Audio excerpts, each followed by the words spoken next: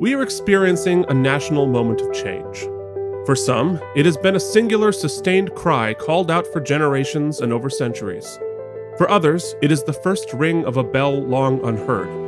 Whoever you are, wherever you're from, whatever your experience is, it's a time to stand up against racial injustice. We here at the Out of Practice podcast pledge to stand up and support equality and justice. Please join us in raising our voices to support reforming our policing and judicial system. Participate in a peaceful protest. Support an organization committed to fighting for equality. Speak up and speak out. But most importantly, vote. Not only in the big national races, but in your local elections and primaries. Your voice matters and your vote counts. Black Lives Matter.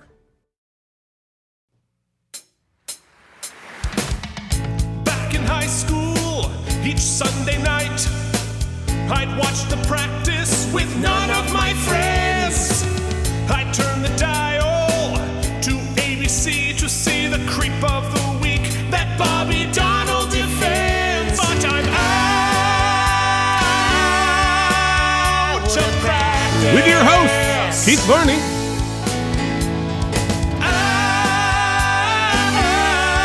Out of practice. And Mike Indeglio. Way back in high school, most every night, my mom watched QVC, so I missed the practice. There was no TiVo, what could I do? Wait 15 years, get fat, then stream it on Hulu. Out of practice. Get ready to lose 2 hours of your life listening to two white guys talk.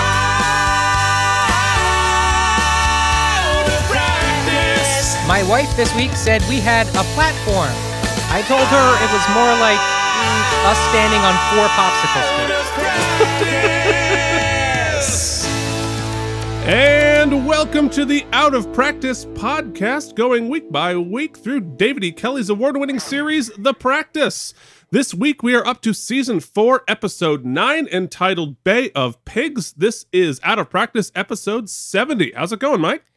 It's going pretty good. I'm happy to report that in the last week, it seems like we've sort of edited out the small but loud, violent undertone of the protests and made way for some of the most dramatic and beautiful gatherings and protests and demonstrations across the country. They've been inspiring to me. I can only imagine that has echoed, hopefully, throughout the country.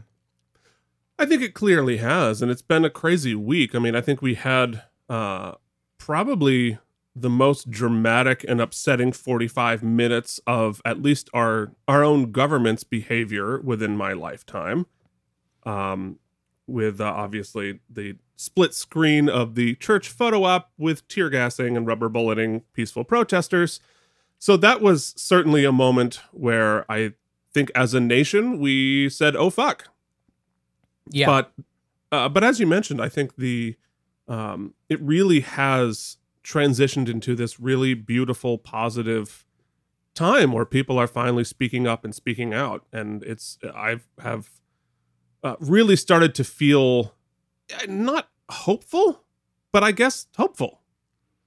Yeah, just listening to, we had talked about last week, a lot of the youth speak and a lot of the passionate voices. And then even in sort of my little circle, and I don't even mean this in jest, my wife, who has always been very progressive and very active socially, we both have gotten sort of in our little bubble over the past few years as we've been married and kind of building a life. And just in the past 48 hours, I've seen her start volunteering on a political phone bank to start calling for local elections and local leaders that she supports.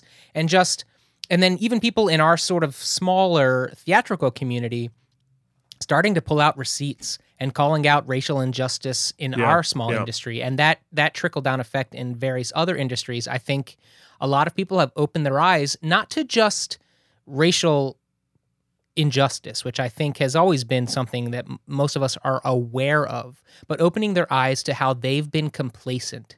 And in that complacency, and complicit. Yeah, that's what I'm saying. Yeah, in that complacency, sharing some complicity, and that's self-awareness is where everything starts, man.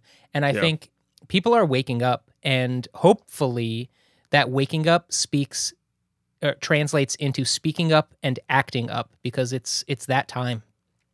No, it really is. And I think I can certainly cop to being the well-intentioned white guy kind of doing the bare minimum.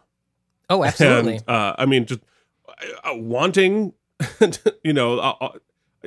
again, like well-intentioned, truly, but, voting isn't always enough. But I'll say that yesterday we went to, Jillian and I, we went to a Black Lives Matter protest here in Cape May, New Jersey, the tiny little white town, and it was really beautiful. It was a much bigger crowd than I expected. It was 100% peaceful, and it was families, and it was really, really nice and inspiring. Really, the police were very cooperative. The police chief spoke, and it definitely felt like there was some forward momentum for change. And it was organized by the NAACP, which last night I was like, what does it cost to join? It's like nothing. It's like $30. So I was going to say I'm now a card-carrying member of the NAACP, but I'm definitely not going to be, because I screwed up my address when typing it in. I'm out of the porch like, I'm going to do this. And I'd had a cocktail, and I'm like, I could spit out my address back. I'm like, oh God, what happened? So, and I'm not going to be bothering them about an address change right now. Look, and maybe you can't donate, or maybe you don't want to go to a demonstration or a march because of the public health crisis or whatever reason.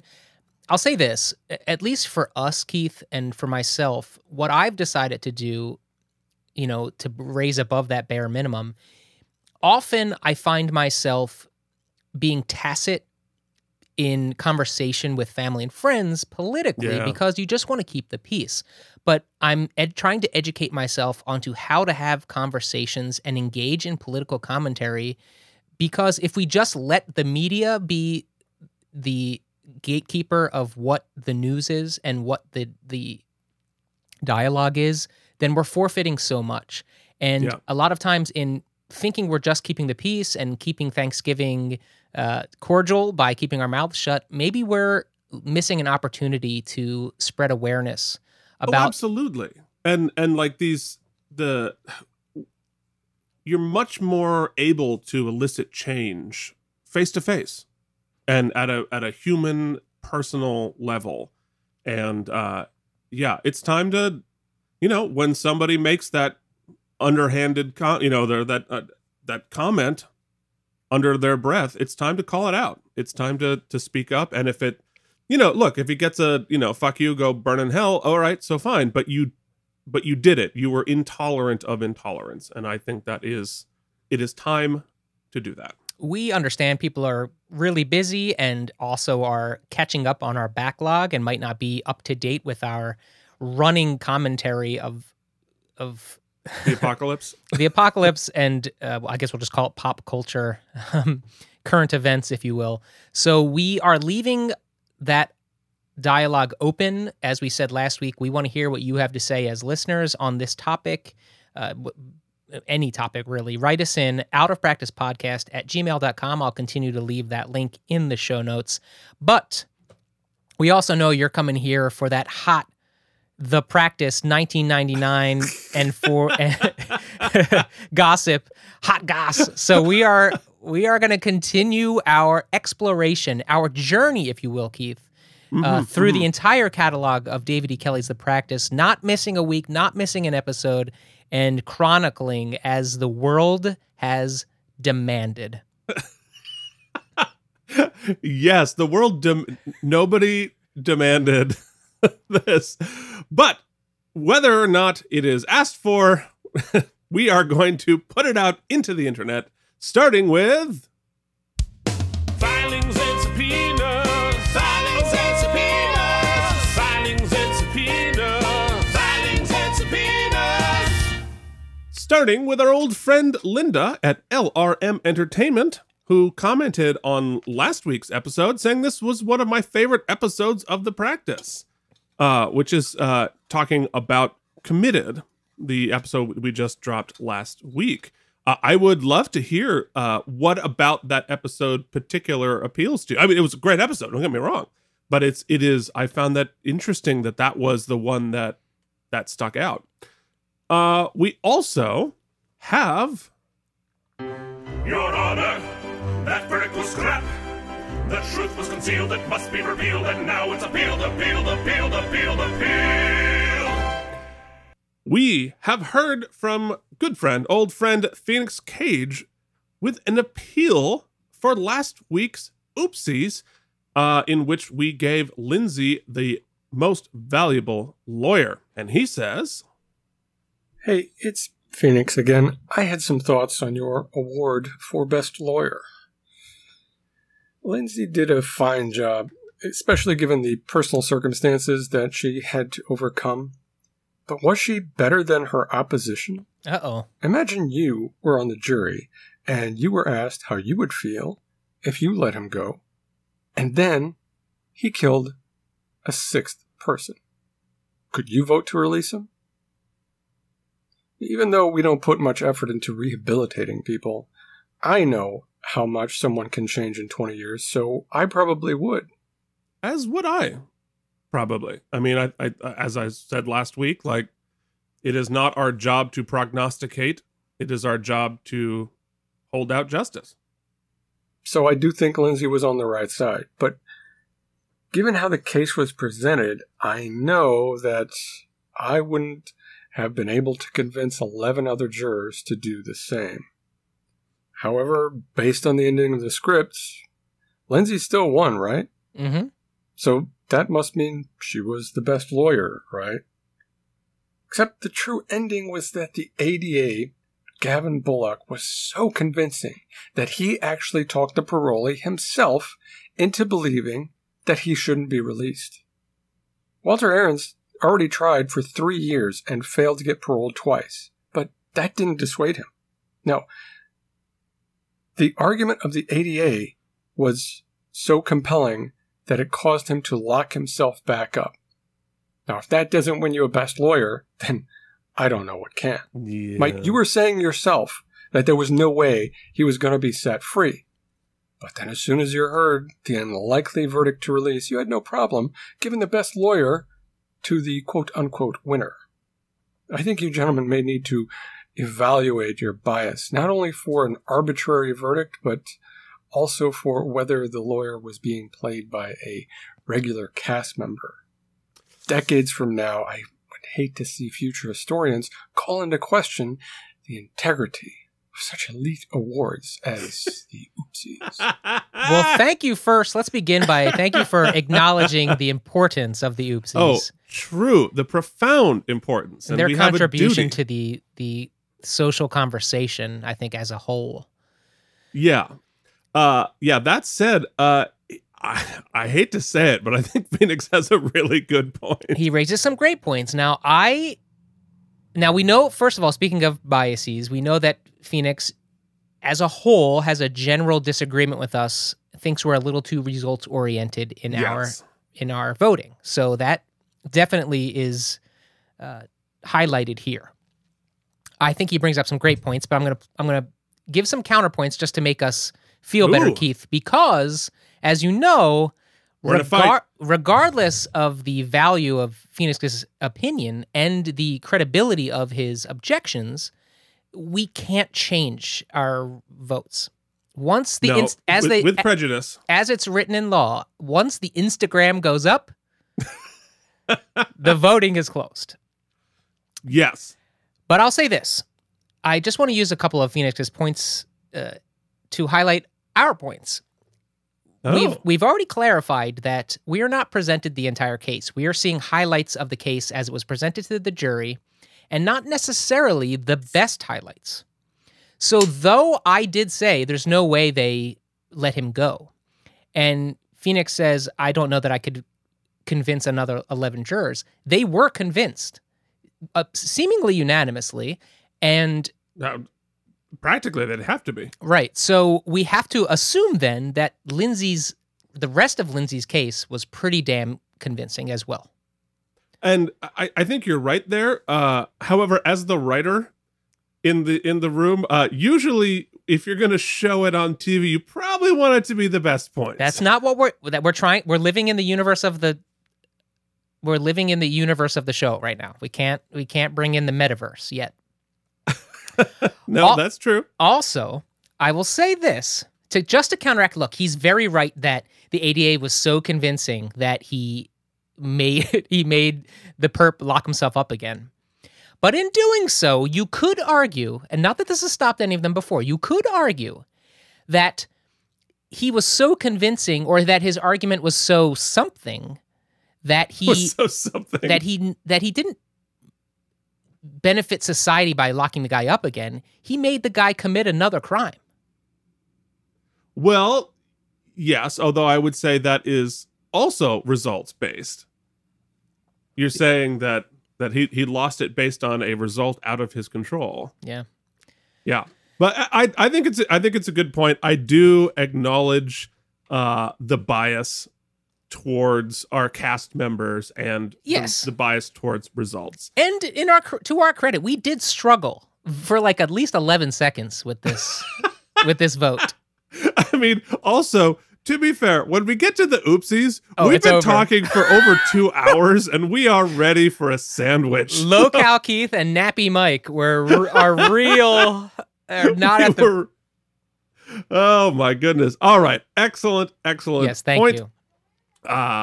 If you would, like Mike mentioned before, if you'd like to reach out to us and chime in, outofpracticepodcast@gmail.com. We're also on Facebook and Instagram at outofpracticepodcast.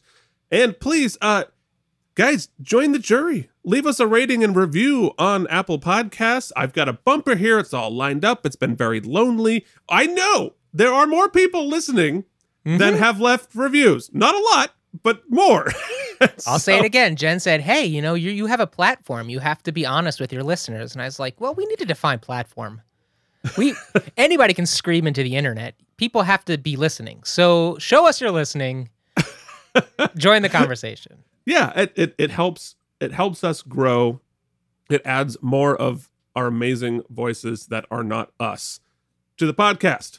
But now it is time to hop back into the time machine and ask ourselves, what were we doing this day in the basement? We're talking about November 28th, 1999. What was going on, Mike? Now, Keith, both of us are coming out of the Thanksgiving holiday back in 1999. We're probably home visiting from college. But I formally request to the floor to co-opt this segment to right a wrong. Oh, I'm not sure this is allowed, but I'm intrigued about what right needs to be wronged. I mean, what wrong needs to be righted. Well, Keith, we do a couple of true or false questions. True or false, we do a podcast about the practice that takes place in and around 1999. We do. True. True or false, in the past few weeks, we've both professed our enduring love of Dylan McDermott. True. How did we miss this? 3 weeks ago, back in time, what were we doing in the basement? Hopefully watching the following. I'm going to play the audio. You can find it on the internet. Oh. Ladies and gentlemen, This will get us shut down immediately. Dylan McDermott, November 6th, 1999, hosting Saturday Night Live. Holy crap. And I figured, why not jump in the time machine and listen to Dylan's monologue and see if he was funny. Thank you. Thank you very much. Thank you. You're welcome, buddy. You know, hosting Saturday Night Live means a lot to me because I have an unusual connection to the show. You see, my father, Mac McDermott, used to run a bar in Greenwich Village called Jimmy Days. And when I was 13, he put me to work as a busboy, and this is a true story. I actually got to bus tables for the original Saturday Night Live cast. I mean, I was so starstruck. Whoa. John Belushi used to come in, and he would always order a ham omelet with tons of ketchup. And one time I asked him, I said, John, why do you put so much ketchup on your eggs? And he said, oh, God, he was so great. I'll never forget this. He said, shut up, you little Irish puke. That was a good zing, too. And then he choked me, and then Aykroyd started choking me. I mean, can you believe it? The Blues Brothers choked me. God, those guys were great. Hey, Dylan, can I talk to you for a second? Horatio Hey, Sands. everybody, Horatio Sands.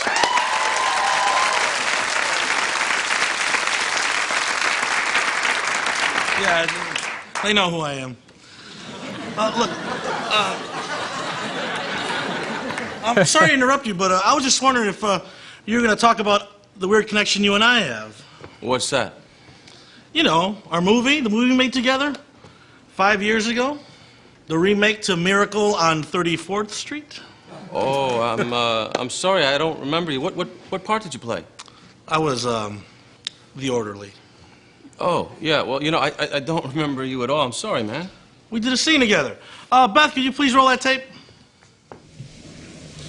You want to know something, mister? I don't believe it. This guy ain't dangerous. He may be off his rails a little bit, but he ain't no thug. Oh my God, they actually And did. if he wants to call himself Santa Claus, then God bless him. Way to go. Great extra work. That's an under 5. That's funny. Wow. You know, I barely recognize you. You really put on some pounds since then, huh? Be cool, man. I've had glandular troubles. Well, you know, Horatio, I'm really sorry, but I don't remember you. Well, maybe that's because I was the orderly. What I really wanted to play was Santa Claus. Remember? I kept saying, hey, you should let me audition for Santa Claus. I'd be a great Santa Claus. Could you please stop saying Santa Claus? You know what? I'm going to prove to you that I could have done a better job than Richard Attenborough. Here, sit on my lap. What? Yeah, No, come on. Sit on my lap. Come on. Now, So Horatio Sands is putting on a Santa hat, and I guess Dylan's going to sit on his lap, Keith. please, come on. I can't believe it. So Dylan is playing the straight man in his own monologue.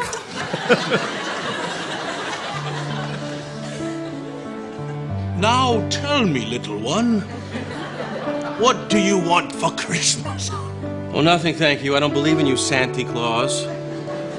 Well, I believe in you. And I believe you'll have a great show. Well, really, because right now I'm feeling very uncomfortable. I think I can feel your glandular problem.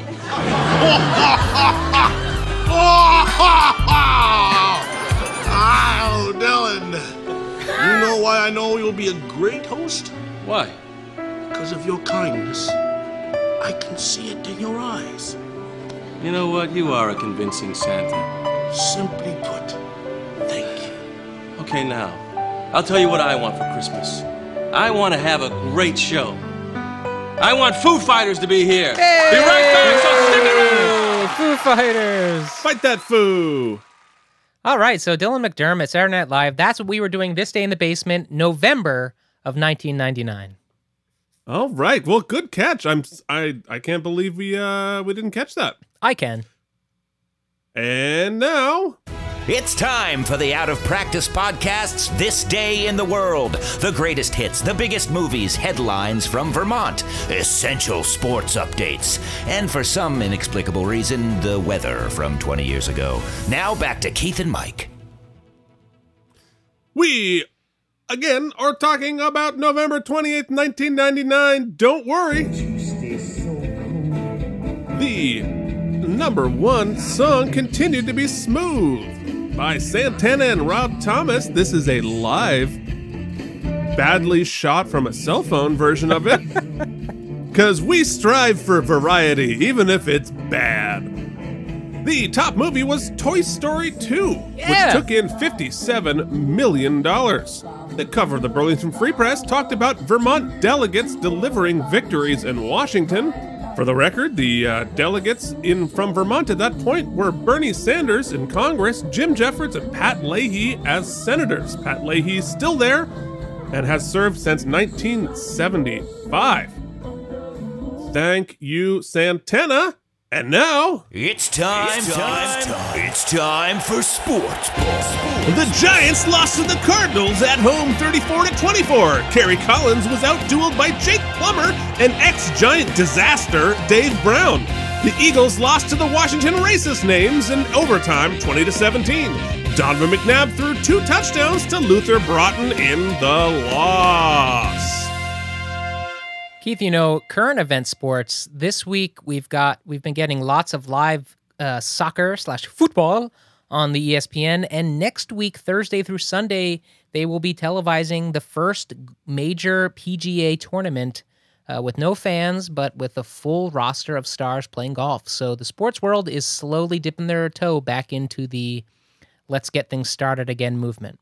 Yeah, no, I could not be more excited about hockey coming back. My Boston Bruins, who, completely apropos of nothing, I really appreciated both Zdeno Chara and Patrice Bergeron releasing great statements, making donations, and marching this week. Means nothing to anybody here, but I'm excited about it. I'm going to tell you what I'm not excited about. Everyone gets excited about the weather, Keith. It's one of the things that affects all of us. Equally with non-discrimination. Weather treats us all the same. No, the weather is interesting and relevant if it's now and in the future, but not. Exactly. One of our founding sponsors who give us money, Keith, says the weather is of the utmost importance, and so I agree heartedly. That is true. And he gets a bigger say because he gives us money. That's true. That's how we work. Capitalism! On Sunday, November 28th, 1999, it was 50 degrees in the zip code of 11105, getting all the way up to 51 degrees, getting down to 34 degrees, just 2 degrees above freezing.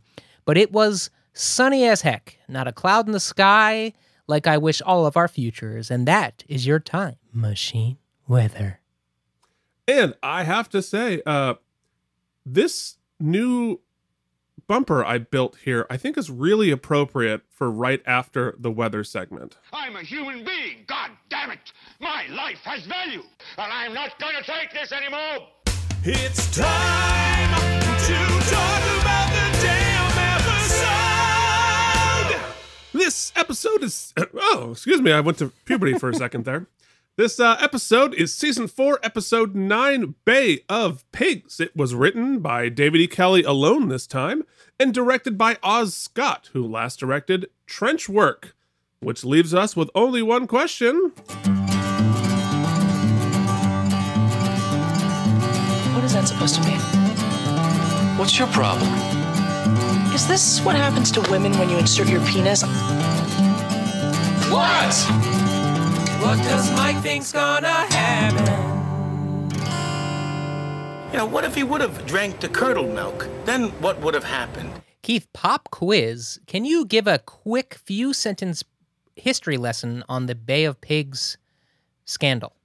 I can indeed. It was a failed invasion in 1961 of Cuba by a whole bunch of Cuban exiles and other people, but it was financed secretly by the CIA.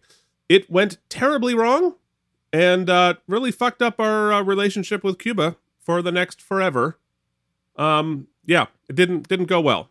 So my guess is that in one of the cases, there's, I think, that type of a secret plot that is exposed is what is going to be the focus of our A story. Which is weird because what we get on the Previously On this week is two seemingly not related things. One of them being the Jimmy Berluti, Judge Roberta Kittleson relationship. They replay their seeming reconciliation. They show her showing up naked and saying, "This is how I tell a man I miss him." And so I think we're going to revisit that this week, something with their relationship. And also we see the tete-a-tete between Helen Gamble and Richard Bay, the quote-unquote twerp. And so I don't know how all three of those things coalesce, but I know that what the pieces I think are going to be in play. I think that Richard, Twerp, and Helen are going to come to a head this week. I think that Miss Kittleson, Roberta Kittleson, and Jimmy are going to rekindle their relationship, and I think that a secret plot is going to be exposed. Okay. Well, that's general enough that it could be right. After this important... See how it all congeals after this important episode. Ad. Season 4, Episode 9, Bay of Pigs. Oink, oink. How long do you think? 3-4 days tops. There aren't many witnesses. Louise gonna testify? Well, she has to. It's her word against her husband's if I don't put her up. Eleanor's got that square collar, Keith. I know you love it. Twerp's here. What, people don't greet people here when they come through the door? Usually they're just What do you murdered. want? How's that? Eleanor. Our complaining witness isn't doing well. He's at Mass General Status 1 awaiting a donor heart. Evidently, the doctors don't expect his to hold out much longer. What I'd like is to take his videotape depot there. We can introduce it at trial. I'm assuming you'll agree. You got that wrong. I beg your pardon? If you can't get your witness to trial, Richard, that's not our problem. The man is on his deathbed. For which I sympathize, but the man is also the chief prosecutorial witness, and you can't expect us to make it easier for him to put our client away. I'm expecting you to have the decency to accommodate We're him. not that decent. I'll go to court, get an order from the judge. Do that. But I'm not about to facilitate an attempted murder conviction. I'm only talking about a humane way of getting the testimony. This does nothing to my burden. We won't agree. Get an order if you want, but like Eleanor says, we aren't about to make things easy. He's going to take this well. I do like the extra animosity, especially from Eugene after some of that bullshit that got pulled last time. Yeah, for sure.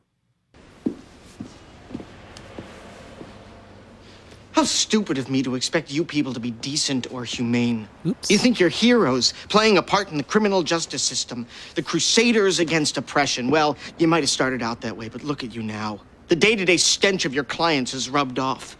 You're every bit as vile and contaminated as the murderers and rapists you defend. You bring no dignity to law. You proffer disgrace where you might once have been noble. You've sunk into a sinkhole of disrepute where your only idealism is get the guy off, even when it offends human nature, where it insults morality. You're so lost in the inferno of crime and dishonor, you become sickening animals, repugnant to everything that's good about this country, everything this nation celebrates in the spirit of humanity. You are sick, awful vehicles of hate. If there is a God, he will get you, you sleazy, cancerous-infected, malignant, grotesque snakes! I bet he got that all in one take. He did. Oh my goodness, David E. Kelly can write a hell of a monologue. Low-cal Twerp apparently showed up to the episode this week. That was high cal. Oh, he was fired up, that's for sure. He was fired up. That was amazing, both in the writing and the performance. Okay, apropos of basically nothing, but amazing. So basically, what he was saying is that the client that they are defending is in the hospital waiting for a... Or is it the victim is waiting for a heart transplant, so they want to take his deposition in the hospital. Right, the victim is, and the only witness to the crime. And our heroes say, hell no, not going to happen. Right, because if he dies, they don't have a witness for the case, and it probably gets thrown out. You're gonna die an early death if you don't calm down. They get to me. They're defense attorneys. They have a duty. The man is on his deathbed, Helen. Man. They can't agree to take his testimony in a hospital. They're disgusting, despicable, dirty roaches. Richard. And they get to me. Look, just go to court and get the order. Who's the judge?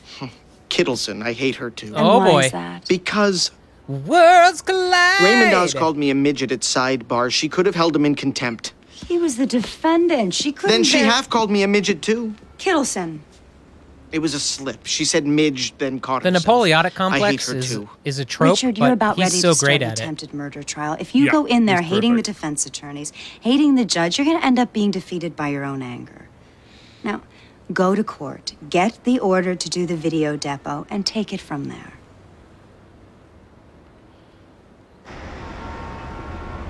Defeated by your own anger coming from someone who murders someone murders people. is really rich. You look great, by the way. Did I say that? All right. Twice. Lady that Jimmy thinks looks great. That's inappropriate. I was just going to say lady who Jimmy inappropriately complimented. Actually, I guess it's not inappropriate per se. Well, we're going to get a little context to make it slightly less inappropriate. This is Christine Tucci, who is indeed the younger sister of Stanley Tucci. You can see her in 6 Feet Under, Boston Legal as a different character, MDs, and Chicago Hope. The Tucci twofer. And your husband? How's he? Gone. We divorced 3 years ago. Oh, sorry to hear that. Are you? You said you were sorry to hear we were getting married. Now you're sorry he's gone? I was just talking as an old boyfriend back then. I mean, if you're not sorry he's gone, then neither am I. Okay. So, what's up? I love talking and having like a regular conversation, but bringing up our relationship together out of nowhere. But, You know, Mike, like the time that we talked on the tour of Titanic in 2003. We were both single then, Keith. Yes, we were single guys who knew each other in a social manner. So are you still with that? Okay. I think we've sold already my eggs destroyed to this man joke. For $9,000. What do you mean you sold your eggs? My eggs for reproduction. I have a website and I sell my eggs. I have back orders. You wouldn't believe how many men are looking to have children, not wanting to wait for wives. Wait a second. You sell your eggs and they, like, fertilize them? Yes. I mean, Jimmy, even in 1999, this wasn't, like, appalling. Men donate to sperm banks all the time. It's the same thing. But you do it for money. Yes, and this one... It should be stated it is not the same thing. It's much more invasive to have your eggs Vastly more invasive, yes. Customer, I trusted him. I usually demand payment in advance, but and compensation is vastly higher for... As it should be. Yes. One customer I didn't, and he hasn't paid. I'm just saying So it's I false sued. equivalency. But now, as I we're get her about to point. go into court, there's some motion to dismiss, and my lawyer dropped me. He said for $9,000 it wasn't worth it. The hearing's at 11. I'm really in a bind. Is there anybody who has ever been on the show that hasn't been an old friend or a relative whose lawyer dropped them that morning? Yeah, it seems like... Constantly. Does that happen a lot? I can't imagine that it does. I mean, I don't know. But the percentage of old friends, relatives is extraordinary. And the percentage of people whose lawyers dropped them hours before the hearing or whatever. I will say this. My mom was sued by... my mom was sued by an individual. The suit lasted over 12 years. Oh my and God. a lot of that was because the attorney for the individual kept dropping the case, as it turned out, because it was very weak, and they just weren't going to get any money out of it, so they kept resigning or whatever. The person had to keep getting new lawyers. But every time that happened, there was always like months of delay before the next hearing could be, because they gave them plentiful time to find a new attorney. Well, right. Yeah. I mean, I can't imagine the judge wouldn't say like, all right, let's reconvene in a month. But of course it's television, and Jimmy need to get a case from his ex-girlfriend, Stat.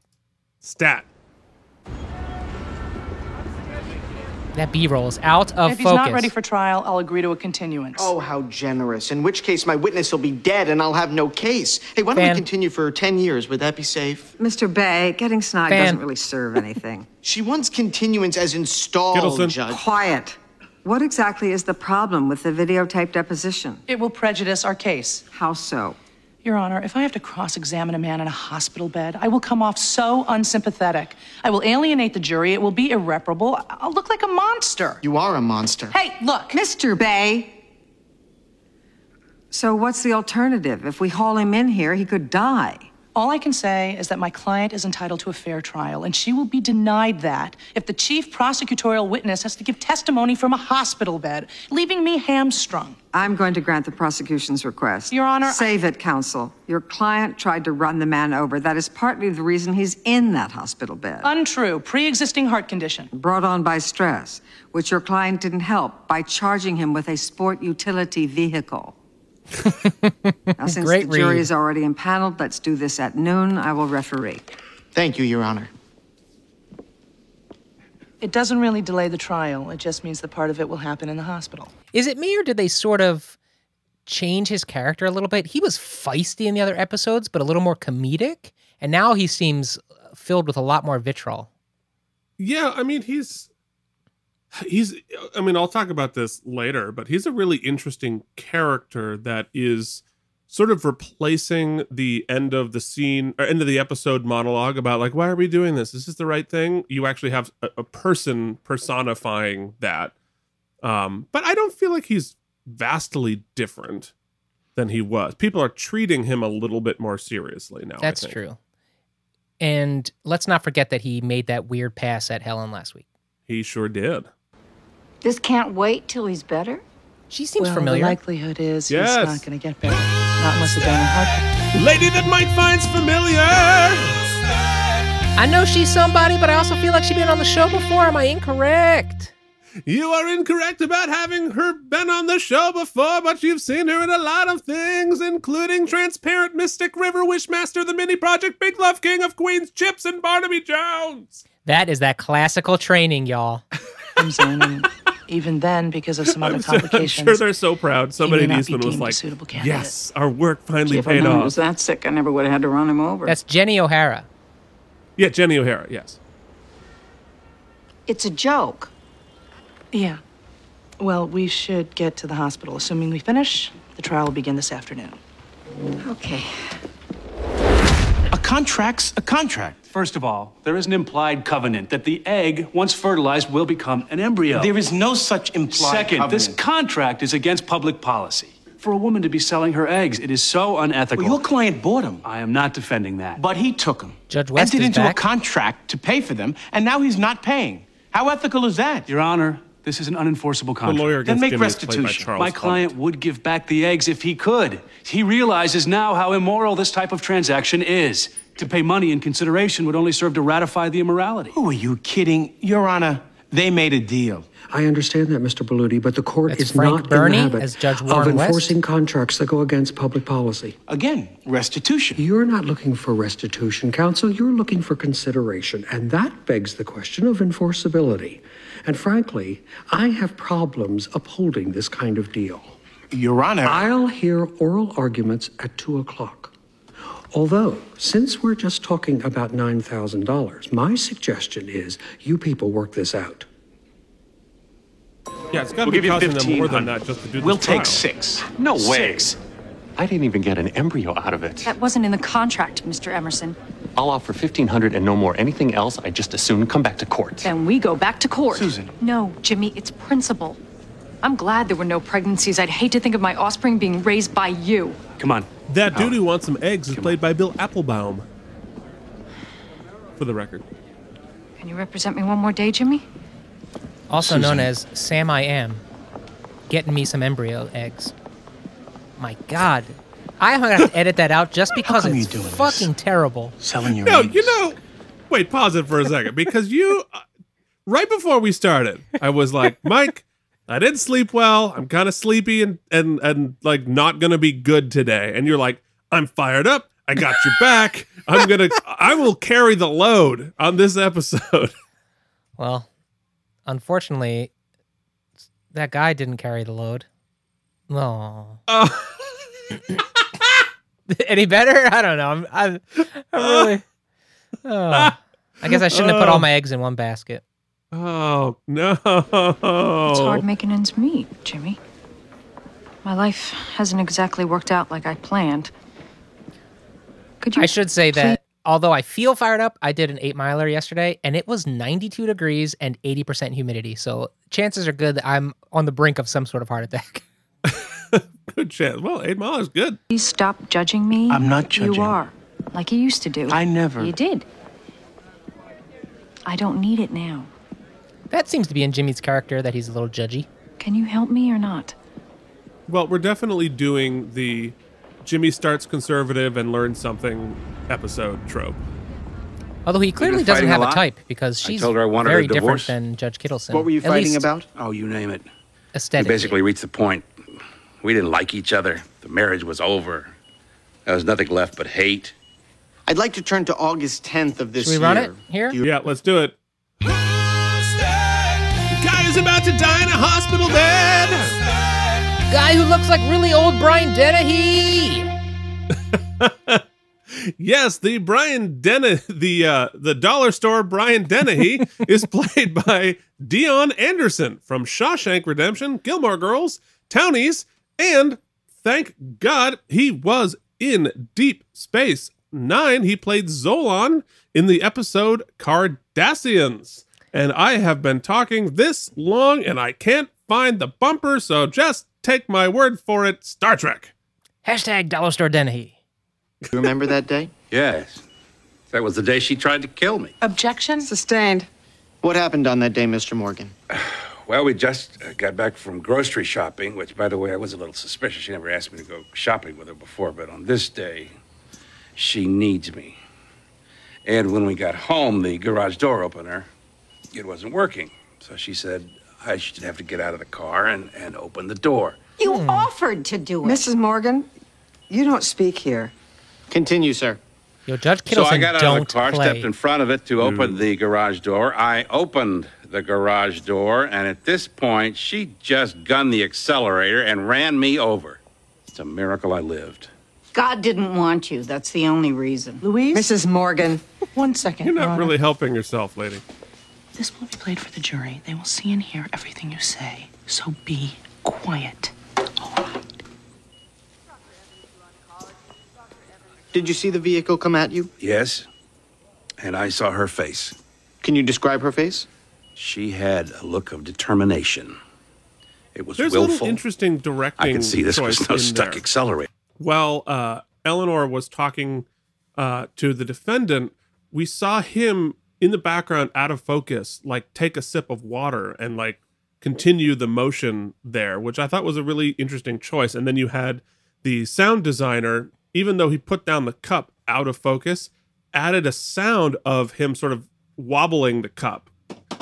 And I thought that was an interesting little detail and of storytelling coming from sound design. I also love the casting here. He's so off the cuff and so natural that it really is a cool juxtaposition to sometimes a little bit of staginess you see from these sort of under fives or guest stars.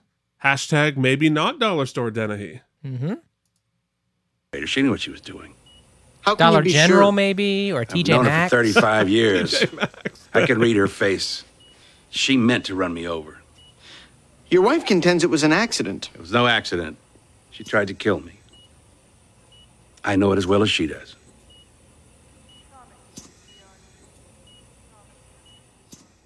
A lot of silence there.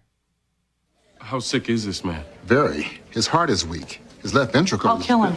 All right. Your Honor, every defendant is entitled to confront his... I was so afraid that doctor was not going to get a line. I thought he was just there to stand in the frame. He was a full-on extra. Yeah. Like,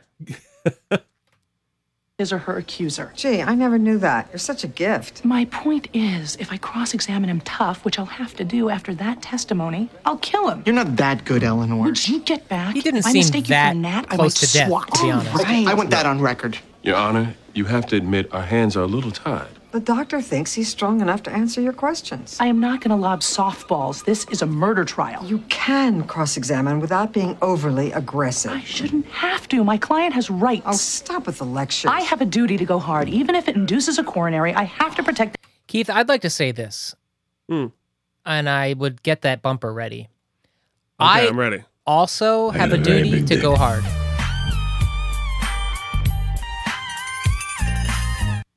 she's gonna interests plan. of my client. She's gonna plan DM. I am not trying to compromise this man's health, but I won't compromise Louise Morgan's either. That testimony was damaging. So what are you going to do? I love that in the span of 52 minutes, we go from a social justice PSA to we're going to plan DM. Get away! Don't you ever push me! Back off! I'm not going to let you intimidate me with everybody else. Okay, why are we hitting each other? Because we haven't had a physical scuffle in a few episodes. We sure haven't. David E. Kelly's obsessed with them.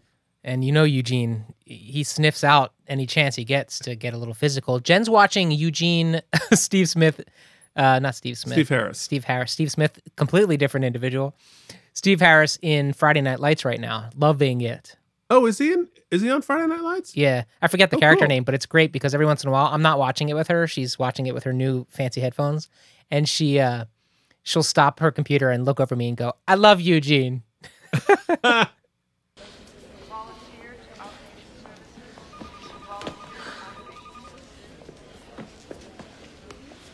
Can this man withstand more questioning? Perhaps, but I don't want him agitated. You mean like him? Oh, funny. Eugene? And he needs to rest first. Okay, we will resume back here at 3 o'clock.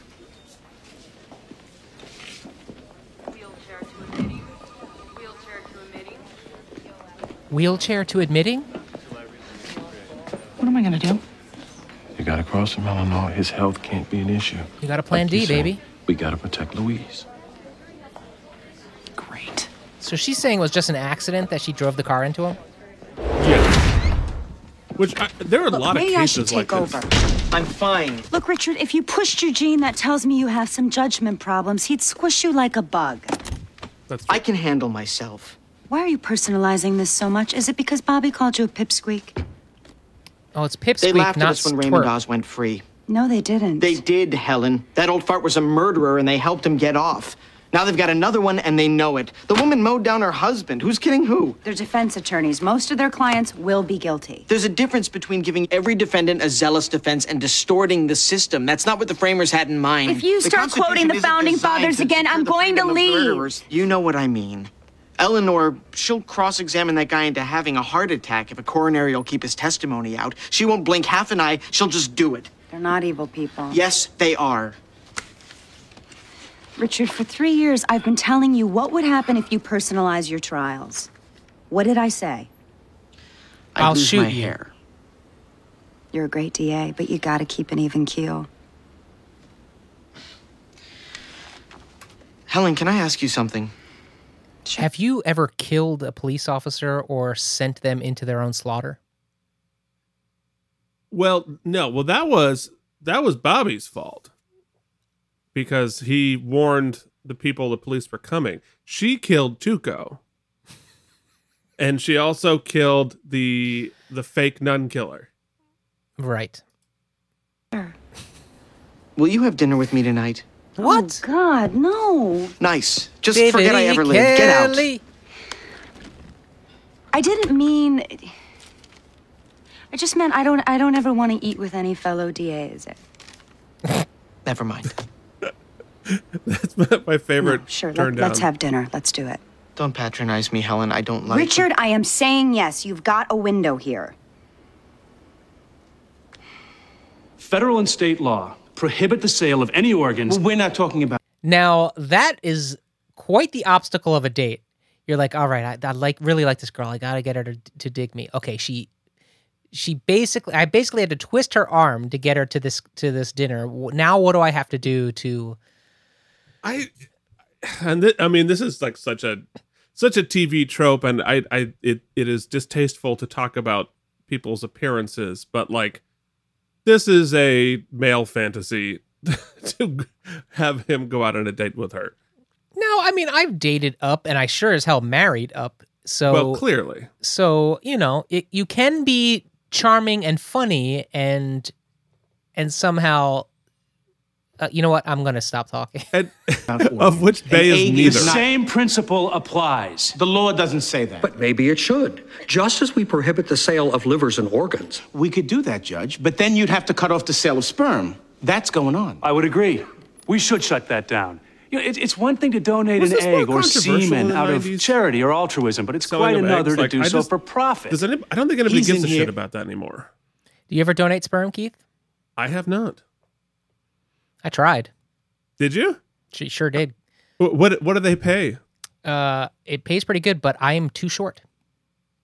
Oh no! They only wanted people like 5'10" and above at the two banks I went to. So I ended up just yikes. donating plasma very, very, very often. It was a dark time. Not dark, just a trying time in my life. That was Arguing probably what a the law should be. dehydrated time in your life. That's not a court's job. The judge is supposed to rule on what the law is. He wants it changed, let him go to Congress. But what the law says today, it's okay for a woman to sell her eggs. And this distinction between altruism and profit, forgive my language, that's just crap. Profit saves lives. The drug companies aren't out there developing vaccines because of altruism. It's about patents and profit. This isn't about drug vaccines. It shouldn't be about hypocrisy either. Everything that happens in business and much of the stuff that goes on in medicine, it's got to do with money. So don't be coming down on my client because she's looking for financial gain. She's acting inside the boundaries of the law. She made a contract with that man inside the boundaries. He breached it. And she's come to a court of law for the remedy she's entitled to. Yeah, Jimmy. Yeah. How long before Jimmy's he become rules? a very good lawyer. Shouldn't take too long. I'm on beeper, so as soon as I hear. I'm on beeper. Thank you, Jimmy. I really appreciate it. Okay. I hope Judge Kittleson doesn't find these two being so flirty flirts. You don't approve, do you? No. Speaking of dating up, she does. I hope it didn't show in there, but she's giving him the vibes. I don't think women should be selling off their reproductive eggs. I think it goes against God. Reproductive eggs as opposed to their other eggs. Still religious, huh? Not too, but on some things. So it's cool for your mom to be gay, but it becomes uncool if she wants to sell her eggs off? Apparently, this is like Jimmy is always the voice for the conservatives, but it just never sticks. As to your point, Keith, and maybe the audience can help us out, I've never tried to donate my eggs. I'm not a woman. I don't know that universe very well. So it very well might still be an issue these days. It doesn't seem to be. It seems like it's a much... This feels like one of those cases where, much of what the show shows us, we've made a point to highlight that, unfortunately, not much has changed when it comes to justice in the past 20-some years. This feels like one of those cases where it's a little anachronistic. So show us that we're wrong. Tell me that I'm wrong. I'd like to learn. Yeah, for sure. You seeing anyone? Whoa! Well... yeah, there is this nude sorta. judge. Yeah. Figures. Most of the good ones are. Susan, you and I, we already crossed that bridge. You threw me over. Wow. I was what? 23? Priorities change. That was a long time ago. You gonna get married? Yeah, I definitely don't want It to be ain't that judged by my serious. 23-year-old self. Don't wait too long, Jimmy. Yeah. Listen, I'll call as soon as I hear. The score tells me that there's more to this story, Keith. Thanks. Jimmy might be a little bit more interested than he's letting on. Yeah, that's mixed feelings in the pants music. You said you were suspicious when pant your wife flute. asked you to go shopping. Not to be confused Have with you the never pan shopped with flute. her before? Oh, a few times, but certainly not enough. So you had then. When you said never, that was We're a back mistake. with Target Denny. More like an overstatement. It was just not the usual thing for me to shop with her. And when you got home, you got out of the car to open up the garage door. Yes. And then you moved in front of the car? Yes. And how many feet in front of the car were you standing? 3 feet, maybe. 3 feet. And when you opened up the garage door, the car suddenly came at you? Yes. Fast or slow? It just sprang at me. It lurched forward and ran me over. How many seconds did it take to run you over? A second, maybe less. It just exploded toward me. She floored it. She floored it. Could you see the floorboard of the car? Of course not, but the way that car sprang forward, she had to have just gunned it. Knocked you down in less than a second. Yes? Half a second? Maybe. And in that half second, you saw the car come at you? Yes? And in the remainder of that half second, when you weren't looking at the car, you saw your wife's face? I saw it good. For less than a half a second. I didn't time it, but I saw it good. You said you wanted to divorce her, right? Yes. Didn't have any feelings for her anymore besides hate. Wasn't that your testimony? Pretty much. And since you've developed this heart condition, you've been gifting away as much of your estate as possible. You've even told friends that, right, Mr. Morgan? Keep it away from Uncle Sam. And your wife, didn't you tell some friends you don't want her to get it? So? In fact, Kiddos didn't the like one that. thing you hated about the prospect of divorce was that she'd get half, right? Which she didn't deserve. But if you could get her convicted of attempted murder, that would surely disqualify her, wouldn't it? This isn't something I hatched up. It's exactly that. Objection! Sustained. When the police and the paramedics first arrived, you said nothing about her trying to kill you, did you, Mr. Morgan? I first didn't believe it. Didn't tell the police anything about her face then, did you? I was half dead. And then it came to you like $1 million brainstorm? Objection! Sustained. This is a way of getting even, isn't it, Mr. Morgan? Get her convicted of attempted murder. Argumentative. Counsel. Disqualify. Now, hold on. Nothing Eleanor is doing here is feels to me remotely out of control. No, it's aggressive, yes, but not out of control. And they had this whole conversation about how this was exactly what she was going to do and about how he was healthy enough for it. So why are they getting on her like she's badgering him? I mean, she's just being a lawyer. I mean, I think it was to emphasize the medical risk. Qualifying her from everything? Yes, I ran myself over. This was an accident and ruled an accident until you came up with the idea about the expression on her face, which you thought of later based on a glimpse of less than half a second. She's badgering the witness. No, I'm cross-examining. How is it that you didn't know she tried to kill you right after the accident, but that you came to know it later, sir? What happened since the accident? I figured it out. Well, what happened since the accident that allowed you to figure it out? I put 2 and 2 together. Ah, so it wasn't the expression on her face. Yes, it was. Did hate color your figuring, sir? Did money color it? He's coding. Oh, great. Let's get out of their way. Let's start his staff. Oh, no. Mr. Morgan, this could be your In a last plot chance. twist Did that she isn't try a to twist kill at you? all, Yes, that squeeze the everyone doctor's saw hand. coming. Will someone That get they this man told out us of was here? coming Mr. about Morgan, get this man 16 away from different here. times. I thought he did a really good job, but that death scene was like free on the sidewalk, Dennehy. Ladies and gentlemen, do you hear that? Do you hear the body count? The body count has gone up. We welcome Eleanor to the Out of Practice Podcast Murderers Club. Should I say it or should you? Eleanor's got a killer cross. Dun dun dun dun dun. Pow. That was despicably... Very big dick. She plantito. Maybe we should call it the Out of Practice Podcast Murderers Row. You know, nod to the old Yankees lineup. Oh, okay. Even for you. What the hell was that? The squeeze of the hand, I have a last list. chance bit. What the hell was that? Shut up, both of you. He's in assist league. Continue CPR. I'm giving an ample bicarb. How long since the last epi? Commercial time, but he's probably dead. That makes for a better plot. He has to be dead. Is he okay? Now, can they show that to the Really, jury? he's dead. Because that's going to be a hard one to win after Dead? that. His He's heart dead. gave out. Yeah. I'd offer condolences if I thought any of you cared. Judgy doctor. She's doing her job. You killed him.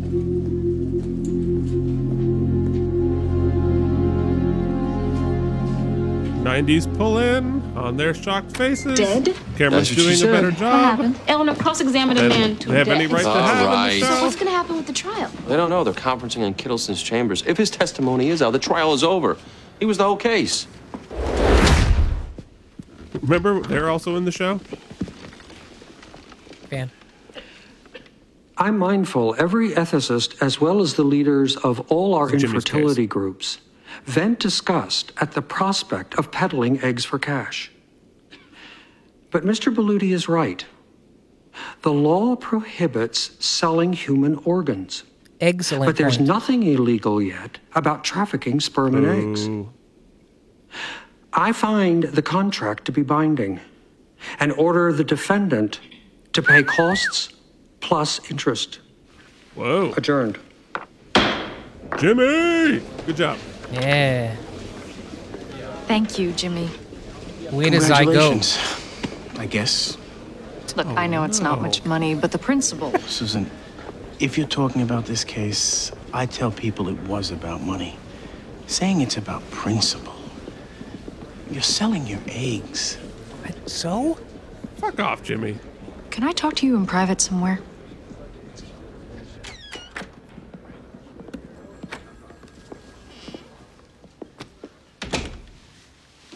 You know why we broke up, Jimmy? Because you're a judgy douchebag? It's because you were always putting me down. Or that. You were always finding fault. Come on, I didn't put you down, always telling Susan. me That what had I was nothing to doing do wrong with- and never letting me talk. You Learn a don't like lesson, the Jenny. idea of a woman selling her eggs. You don't like the idea of a woman having an abortion. You got a lot of likes or dislikes that you're entitled to, but none of them render you more principled. You want to know what principle is, Jimmy? Yeah. Why don't you tell me? It's recognizing responsibility. Principle is duty to your children, making sure that they are fed and educated with a decent home, and you don't have the Tell your slightest kid how you idea pay the what rent. that You're like a is. prostitute, Susan. Jesus, Jimmy. What did you just say to me? How is that even remotely the same thing? It makes a completely incomprehensible logic there, Jimmy. Well, you know what the wise Paula Abdul once said in regards to Jimmy Berluti? 2 steps forward, you take 2 steps back. And then they come together because opposites attract. Oh, wait, this just in, that had nothing to do with Jimmy Berluti and was more about an anthropomorphized cartoon cat. So I apologize. I thought it was part of the show. When you go to work every day and you come into this room with your clients, do you call them murderers to their faces? Thieves, child molesters? Only if I I've doubt dated it. them. You quite likely show them more respect than that. Me, you call a prostitute. I do like, though, however, it's better here with his mom, too, though. The times that Jimmy gets dressed down, it's usually by women, and I think that has something to say in its own right. Yeah, and I think it's her point of view here is very well written. Yeah, I should keep talking over it. Great. You tell me, Jimmy. Why was it you were always so much harder on me than the rest of the world? I'd really like to know what it was that Please, made if you even me have to the ask, brunt that of your says something. anger. I never... loved you. That's why.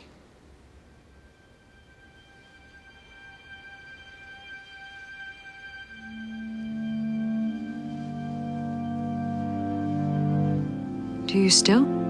The hell? How does that make it better, though?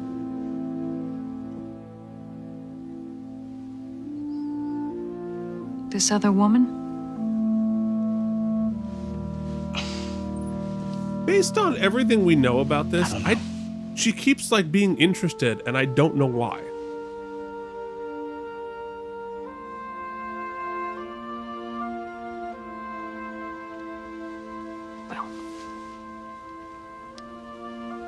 Thank you again for your services. You obviously turned out to be quite a good lawyer. I'm sorry I disappoint you. We also haven't explored his relationship with Kittleson outside of sex very much. Just a little bit. We've hinted at some feelings, but not a lot. No, and mostly you're right. mostly Roberta's feelings towards him. We haven't heard a lot how he feels towards her emotionally. That's true.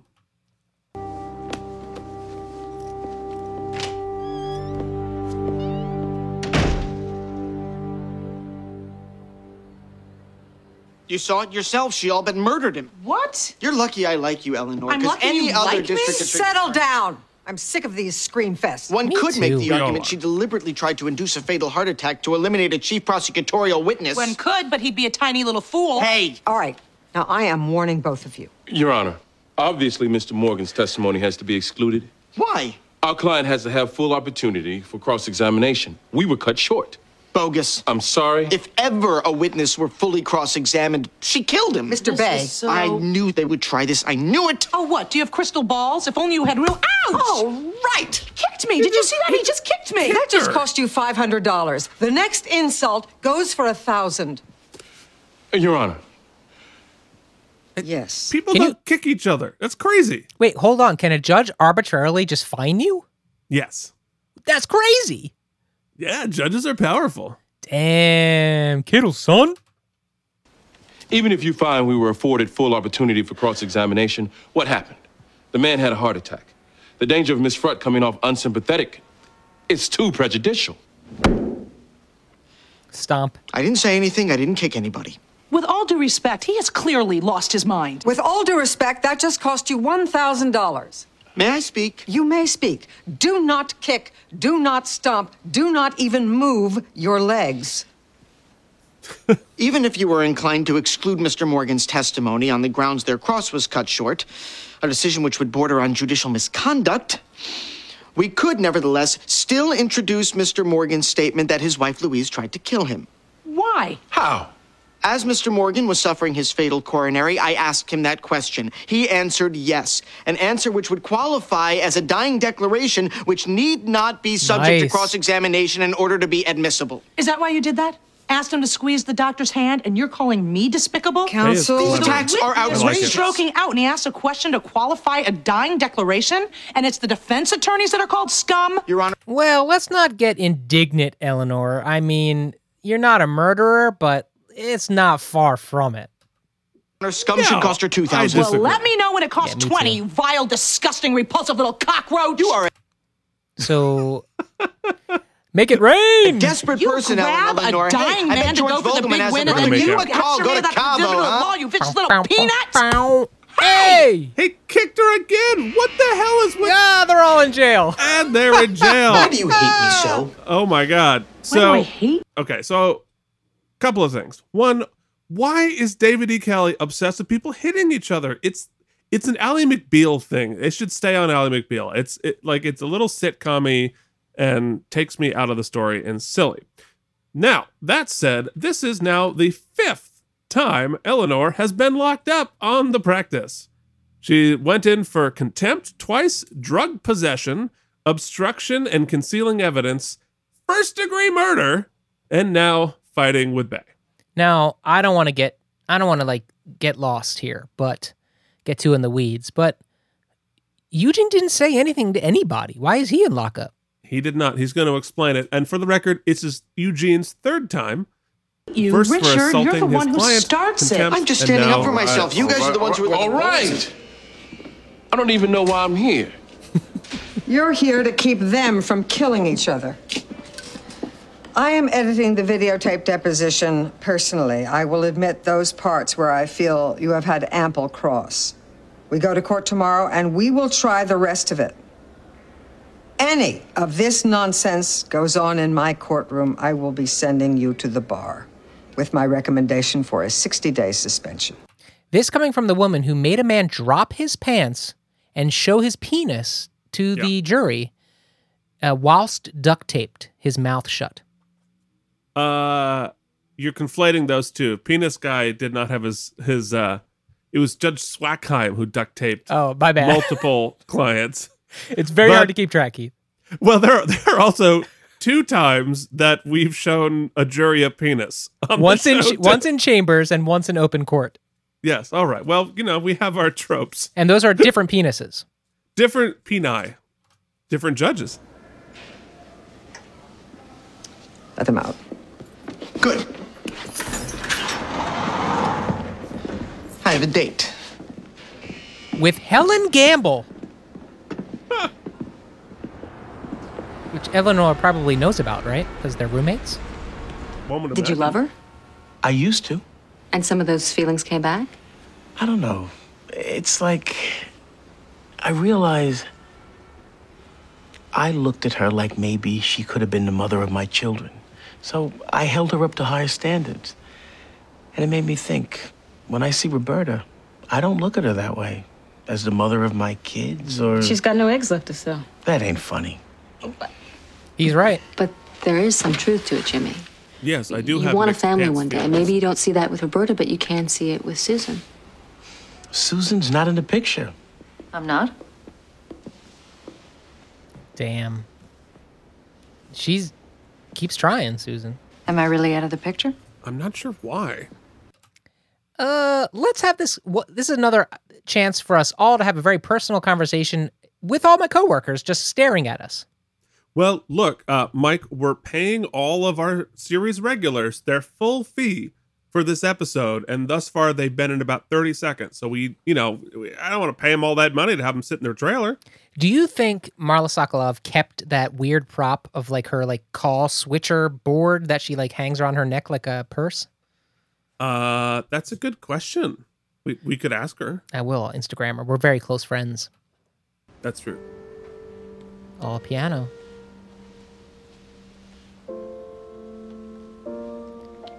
You think That's the I Still Love You piano, Keith. you want It sure to? is. He mumbles when he's smitten. Lucy. I still love her. I want Lucy to communicate to my wife all my loving feelings. How about I take you to dinner? Need a love translator. Before I do anything like that, I got some ends I got to clean up with somebody else. Damn. That's on the up and up at least. Yeah. Him and Roberta I was exclusive? reading. Speaking of translating from Jen, I was reading her comments.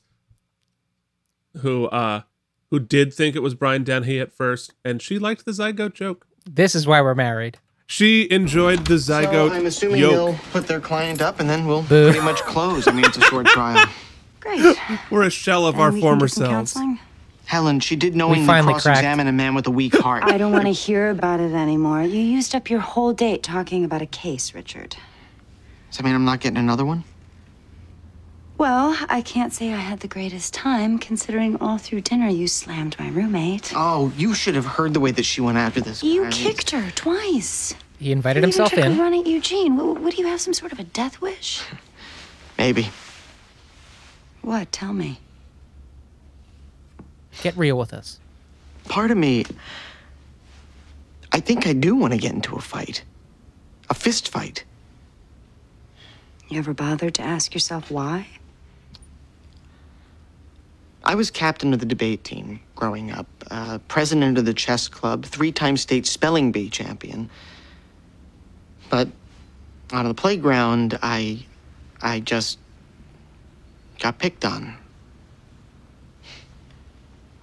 I would love to get into a fight. I love this development for Bay here. Well, I think you should see somebody about that. But in the meantime, if I you get are that. going I've to been take there. runs, taking one at Eugene isn't I think smart, there's or hundreds even of thousands Eleanor, of people who have been there, Keith, that are... Yeah. Well, I'd better go work on my closing argument. Can we go out one more time? I promise not to slam roommates. Another chance? Sure. Night. Night. No! That's a pretty aggressive... You know, talk about 2 steps forward, 2 steps back. We get this great moment with Bay, but also I'm reminded, like, he has borderline assaulted 2 women in this episode.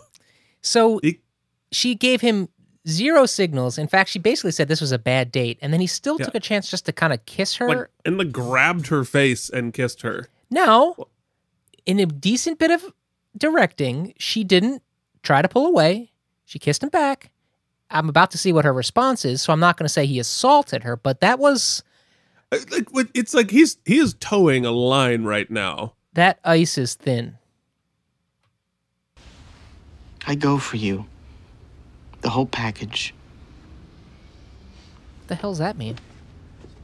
I go for you, Keith. Aw. Whole kit and caboodle. I'm going to forcibly kiss you now. Keith, you remember the one time we rehearsed that kiss for that play we did together and they shut the rehearsal down? Oh, right. Yeah. They 'cause it was locked us in. Oh, God. Yeah. No, that was... Well, look, I will tell you, you are the first man I've ever kissed. And it was not pleasant. You were not. You are not the first, but you're definitely the hairiest. That's true. Well, that was some. Why wouldn't the garage click? This little girl asked me because I was doing another musical where I had to kiss a guy, and she was like maybe 11. She's like, "What's it like to kiss a guy?" And I'm like, "Kind of like a girl, but with Beard. stubble." Yeah. And the stubble is really the surprising part. I was not prepared for that. Everything else, I'm like, yeah, I get it. But stubble, I was like, what the fuck? Yeah. There it is. That's what it's like to kiss a guy, guys. For work. I don't know. Maybe the batteries were too low. It often didn't work. So your husband opened the garage door. And I went to inch forward, and the car lurched. I went for the brakes, and I hit the accelerator by mistake, and I ran right over Ronald. It was an accident. Of course it was an accident. Well, Mrs. Morgan, it has become... I don't like the term run over because it's not very descriptive. Like, did you run all tires over him? Did you run over his foot? Did you run over his whole body? It's hard. Did you just hit him with the car? It's not very detailed. Well, yeah, and like they're saying, she was only 3 feet away between the. So did the car actually go over him, or is that? And I feel like if I were Eleanor here, I would get really specific about, because we're just throwing out this run over thing all the time, as if like the car went all the way over him. Yeah, unknown to many people because they're going into the garage. That you and your husband had become very estranged. Many husbands and wives become estranged. That doesn't mean that they try to kill each other. The ones who do, we That usually lady see them doesn't charged age. with attempted murder. No, Objection. exactly the same now. Mrs. Morgan, you said you hit the accelerator to inch forward when the car just suddenly lurched. Yes. Your husband was, what, 2-3 feet in front of you? Yes. Why was your foot hitting the accelerator at all with a man standing 2 to 3 feet in front of the car? Because I was inching. Inching into a lurch. Objection. Sustained. You ever have the car checked out? Yes. Did they find any cause why it would lurch? No. Did you sue the automaker? Did I sue the automaker? Yes, a car lurches causing you to run over your husband. I think you'd find that annoying. Objection. Withdrawn. Do you still drive this car Yes. after what happened? Aren't you afraid it'll happen again? The main error was human error when I hit the accelerator hard going for the brake. She hit the accelerator hard going for the brake, with a man she hated standing 2 feet in front of the car. He dies, she inherits everything. They divorce, she gets half. None of us were there. Who are we to say it couldn't have been an accident? None of us has ever had a car lurch. None of us has we ever transitioned inadvertently hit the into- accelerator while It's closing time. Time to put your case to bed. Thought you tricked us, David. You didn't. Closing time. Otherwise, your client's dead. Closing time. And now to make the case shut, Ms. Eleanor Frutt. going for the brake. None of us has ever driven a car over somebody we hated and inherited $2 million. You listened to the testimony And for of the the victim. ADA, He saw Richard her Bey. face. He read that face, a face that he had been reading for over 30 years. She was gunning for him. She was trying to kill him. A face he saw for a fraction of a second. That's their case, ladies and gentlemen. A look for a fraction of a second while a car is coming at you. How reliable is that? Are you going to tell me reasonable doubt can be overcome by a fraction of a second?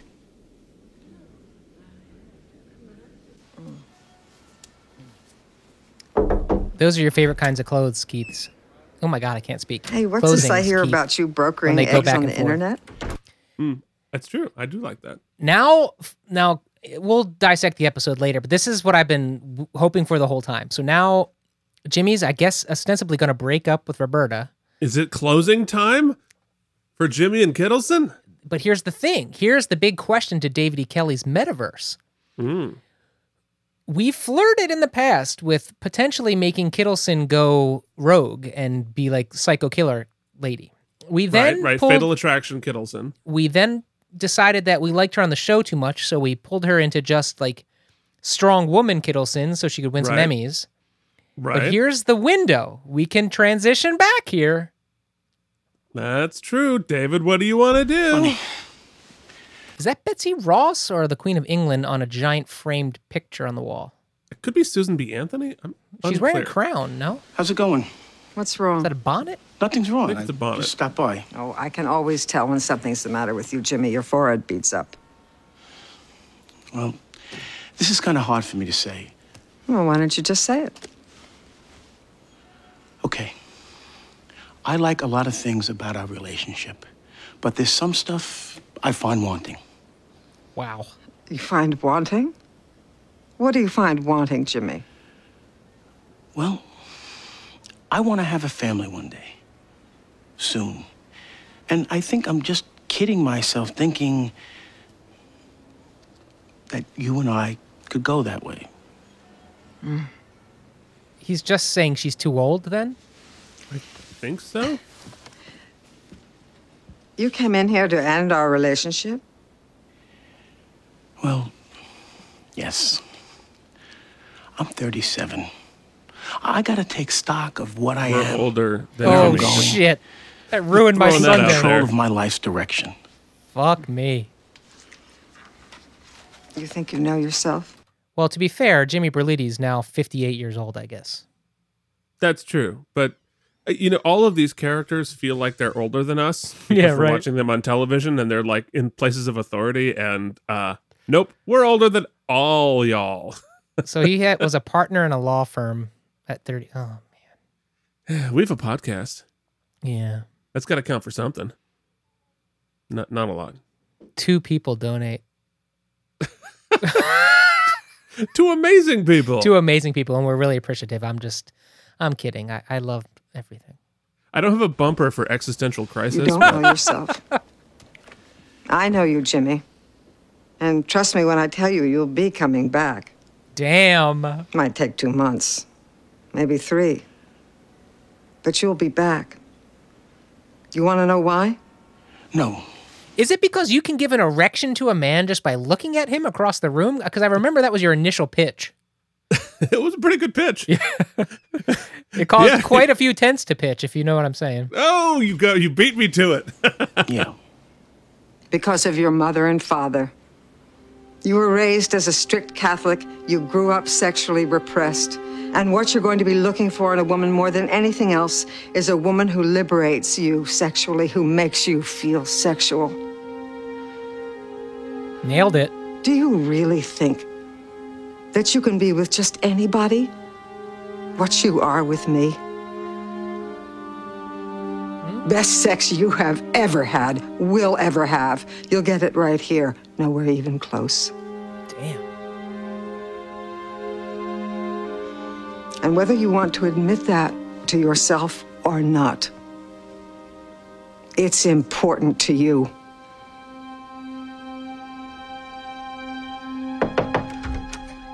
It's such an Jury's odd- back. I mean, she might be right about sex, but that's obviously not all Jimmy wants. Jimmy wants more than just that. And I have mixed feelings about the color on, like, just from the writing of the character, that she is so universally focused on sex. And that is like her only power source, because she's got a lot more to offer than just that. Yeah, but I think that they've set that table in previous episodes of that character. That sex is sort of a driving it's entirely force. consistent. What But I I'm think- just not. No, go ahead. What I think is really cool so far, and like, I know we do a lot of stopping and starting, so I don't know where things are going. You have a little bit more of a context. However, that easily, in lesser hands, could have delved into what I had just set up 5 minutes ago, an insidious sort of crazy take. Right. But she played it with this hurtness that like that's her go-to, right? When she's hurt, when she's emotionally kind of feels attacked or feels weak Yeah, she or hurt. wields the power. Yeah, which is what I got from that, not crazy cross out eyes, right? Which I think showed a lot of pain and hurt, which clearly you would expect when someone comes in and just basically tells you you're too old, I want something different.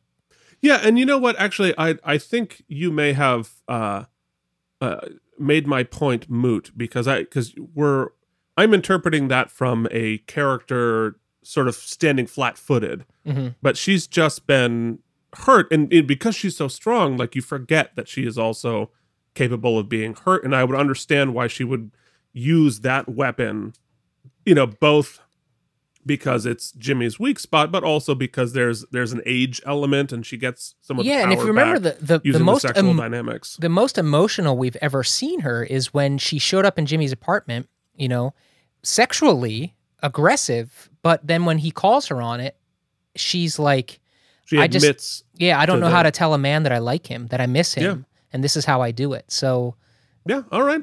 I retract my statement. watch the next scene. She's crossing his eyes out and loading the gun up. So the jury's back in the egg case, I guess. No, the egg case already got... Yeah, sorry, the murder case. The now murder case. Right.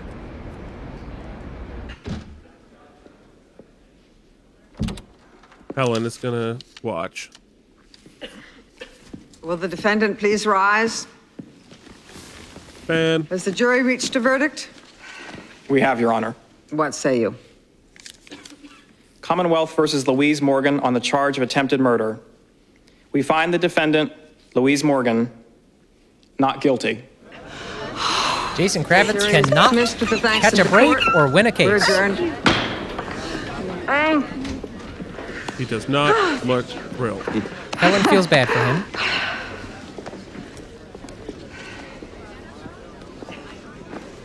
A lot of dead air. You know, in I'm this still show. having trouble with my garage door. Maybe you can be there to open it when I get home. All right, Louise. I mean, the amount of abuse hurled at Yeah. Richard Bay is extraordinary.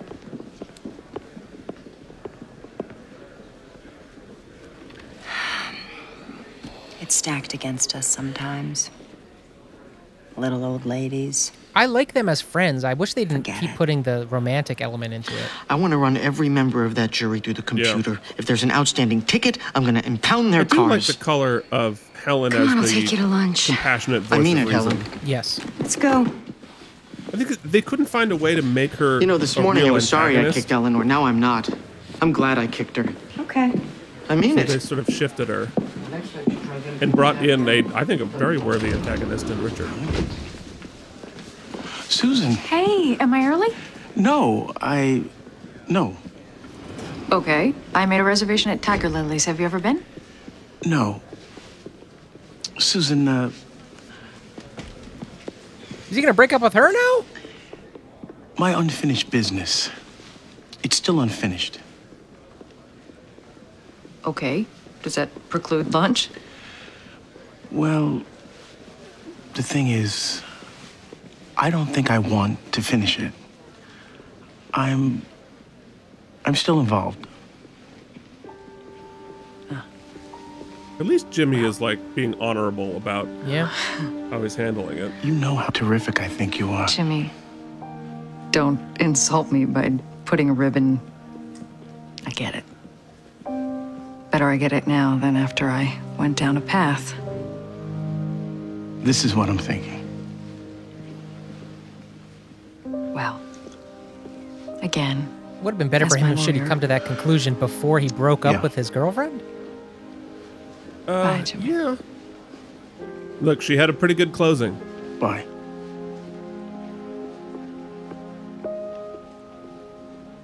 Oh, and Kittleson is Yeah, witnessing. you knew that was coming. You knew it was Yep. coming. She kisses him on the face as a goodbye, but Kittleson now is going to have to murder her in her sleep. I'm heading down. I mean, I'll see you Jimmy doesn't know that she's right behind him. She's like 3 feet. Oh boy! Well, boy. look, blocking this is hard. They're on a 4x3 Yeah. screen. They got to get it all in.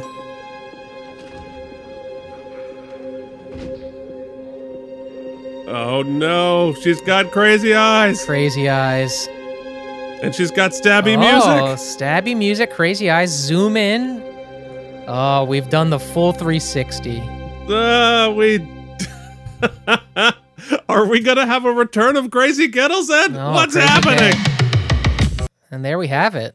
What is happening? So Jimmy broke up with his girlfriend, then broke up with his old ex-girlfriend, who was his 32nd new girlfriend, in order to reconcile with his 30 seconds ago girlfriend who now has become potentially murdersome again. Jimmy has gone on a journey. He has been on a ride today. And I never thought when we started, Keith, that it wouldn't be Dylan McDermott in the love triangle. No. No, it's Jimmy Berluti. It's Jimmy Berluti. Yes, indeed. And you know how we finish?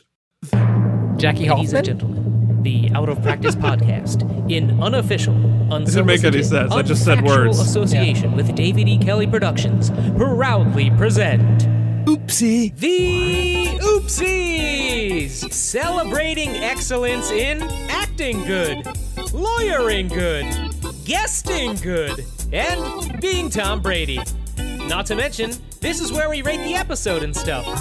Now, here are your hosts, Keith and Mike.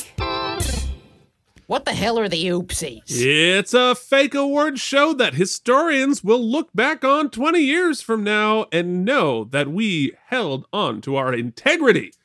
Starting with... Most valuable.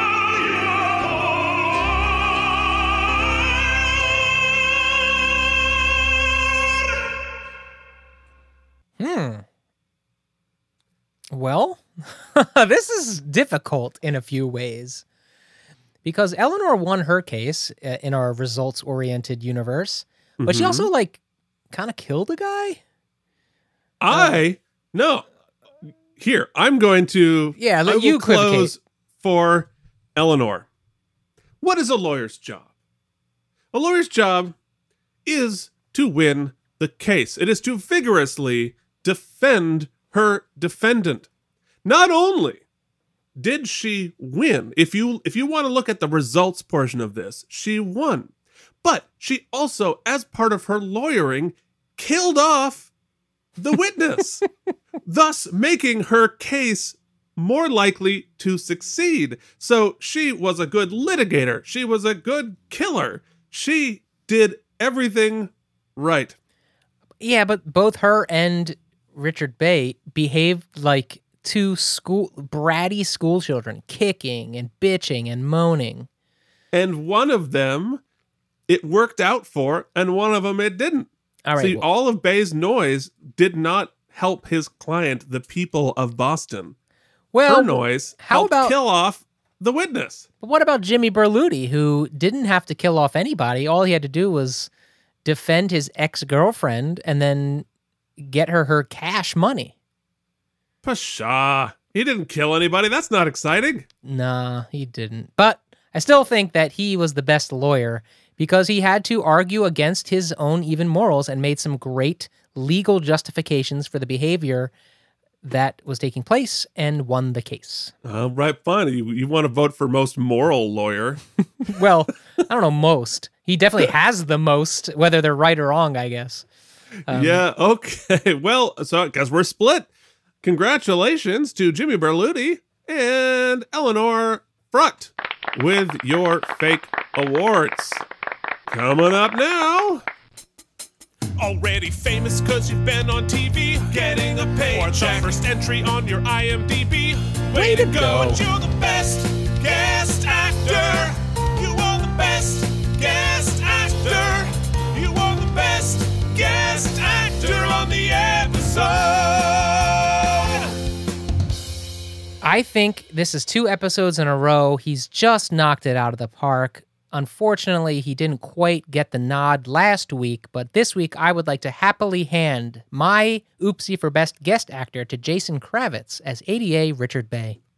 Ooh, that's a good one. It's so funny. In my head, I was debating between Christine Tucci and Holland Taylor. Both great. We were both great, but you know what? I think you have turned the jury in my head and made me remember that awesome monologue at the beginning of the episode. And I really liked the beat of softness from him. So, yes, I agree. Congratulations, Jason Kravitz, on your Best Guest Actor. Oopsie. Now it's time for... You killed your podiatrist or blew the case, but you let a single tear run down your face. You're the best actor on the show. I think Eleanor had a great turn this episode. So did Helen. They both had really excellent parts to this episode. I still think it's Michael Badalucco's episode. I think it's a Jimmy episode, and I think that he had a lot of hurdles to jump and a lot of different things to play.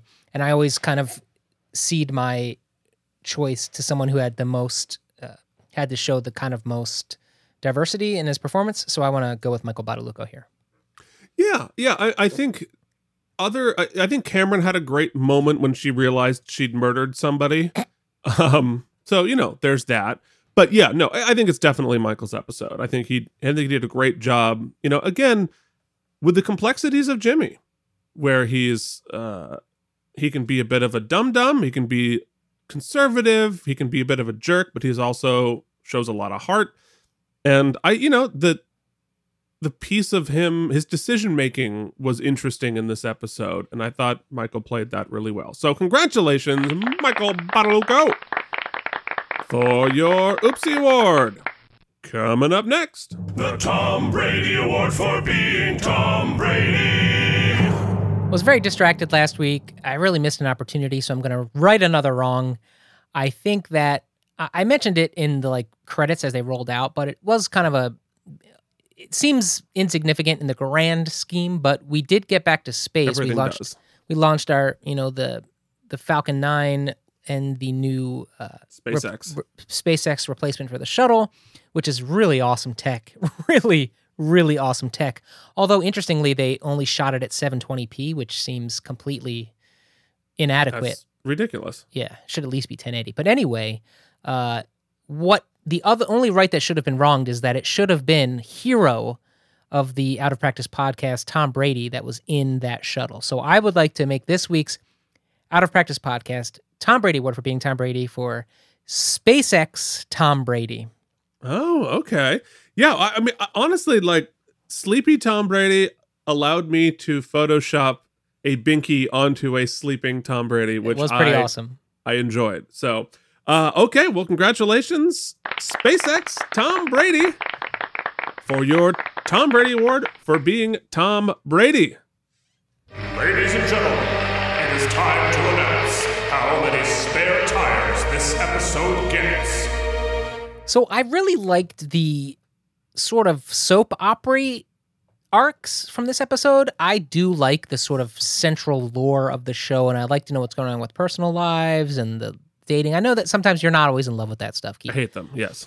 But I do enjoy it. I think it's what really ties us to these characters, and I'd like to see what knots David E. Kelley ties himself into and that he's got to undo in future episodes or double down on. But I will say that both of the cases this week, the actual cases, were pretty weak in my opinion. The murder, quote-unquote, case, the twist is sort of the central part of it. We don't even get a lot of, like we said, it's so general, the running over and how far, and it's hard to get a read on it. So the only kind of twist is the twist. So that was kind of meh. Which they telegraphed 1,000 times. Yeah, we were waiting for it. Also, the other case, like I said, just felt a little anachronistic to me and seemed more like it was just serving as a catalyst for the Jimmy relationship arc. Right. So I felt like they both got sort of shortlisted and just not really thought out and not particularly interesting. And so the episode suffers for that, in my opinion.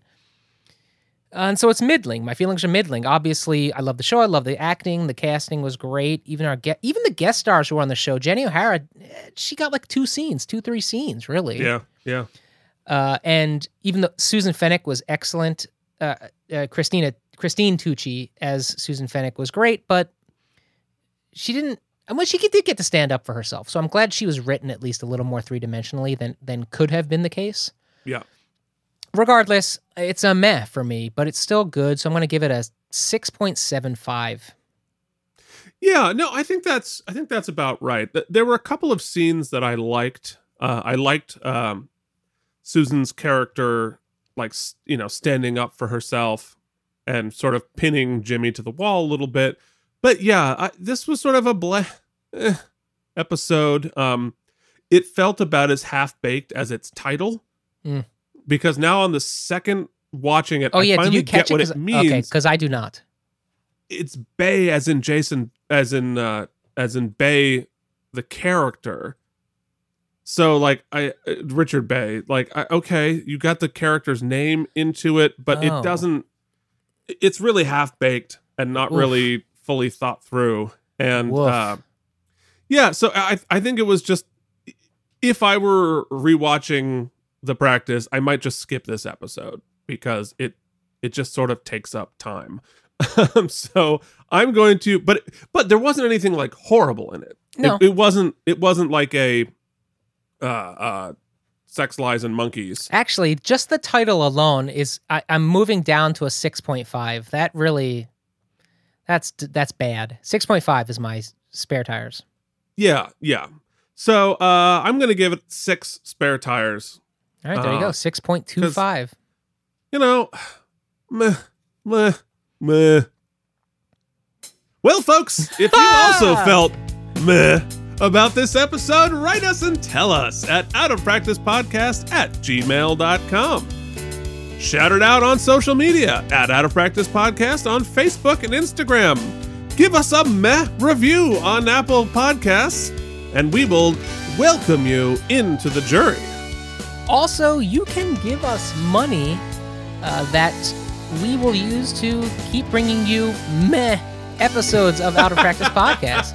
You can do so by hitting up one of the 2 links in our show notes. One, to give a one-time donation of any amount you can handle, or to become a sustaining, founding sponsor. There'll be a link in the show notes for that as well. Wow, Yeah, give us a meh amount of money. Yeah. You know, it's pay what you will, pay what you can, pay what you think we deserve. So I guess maybe not what we deserve. But I think maybe people are.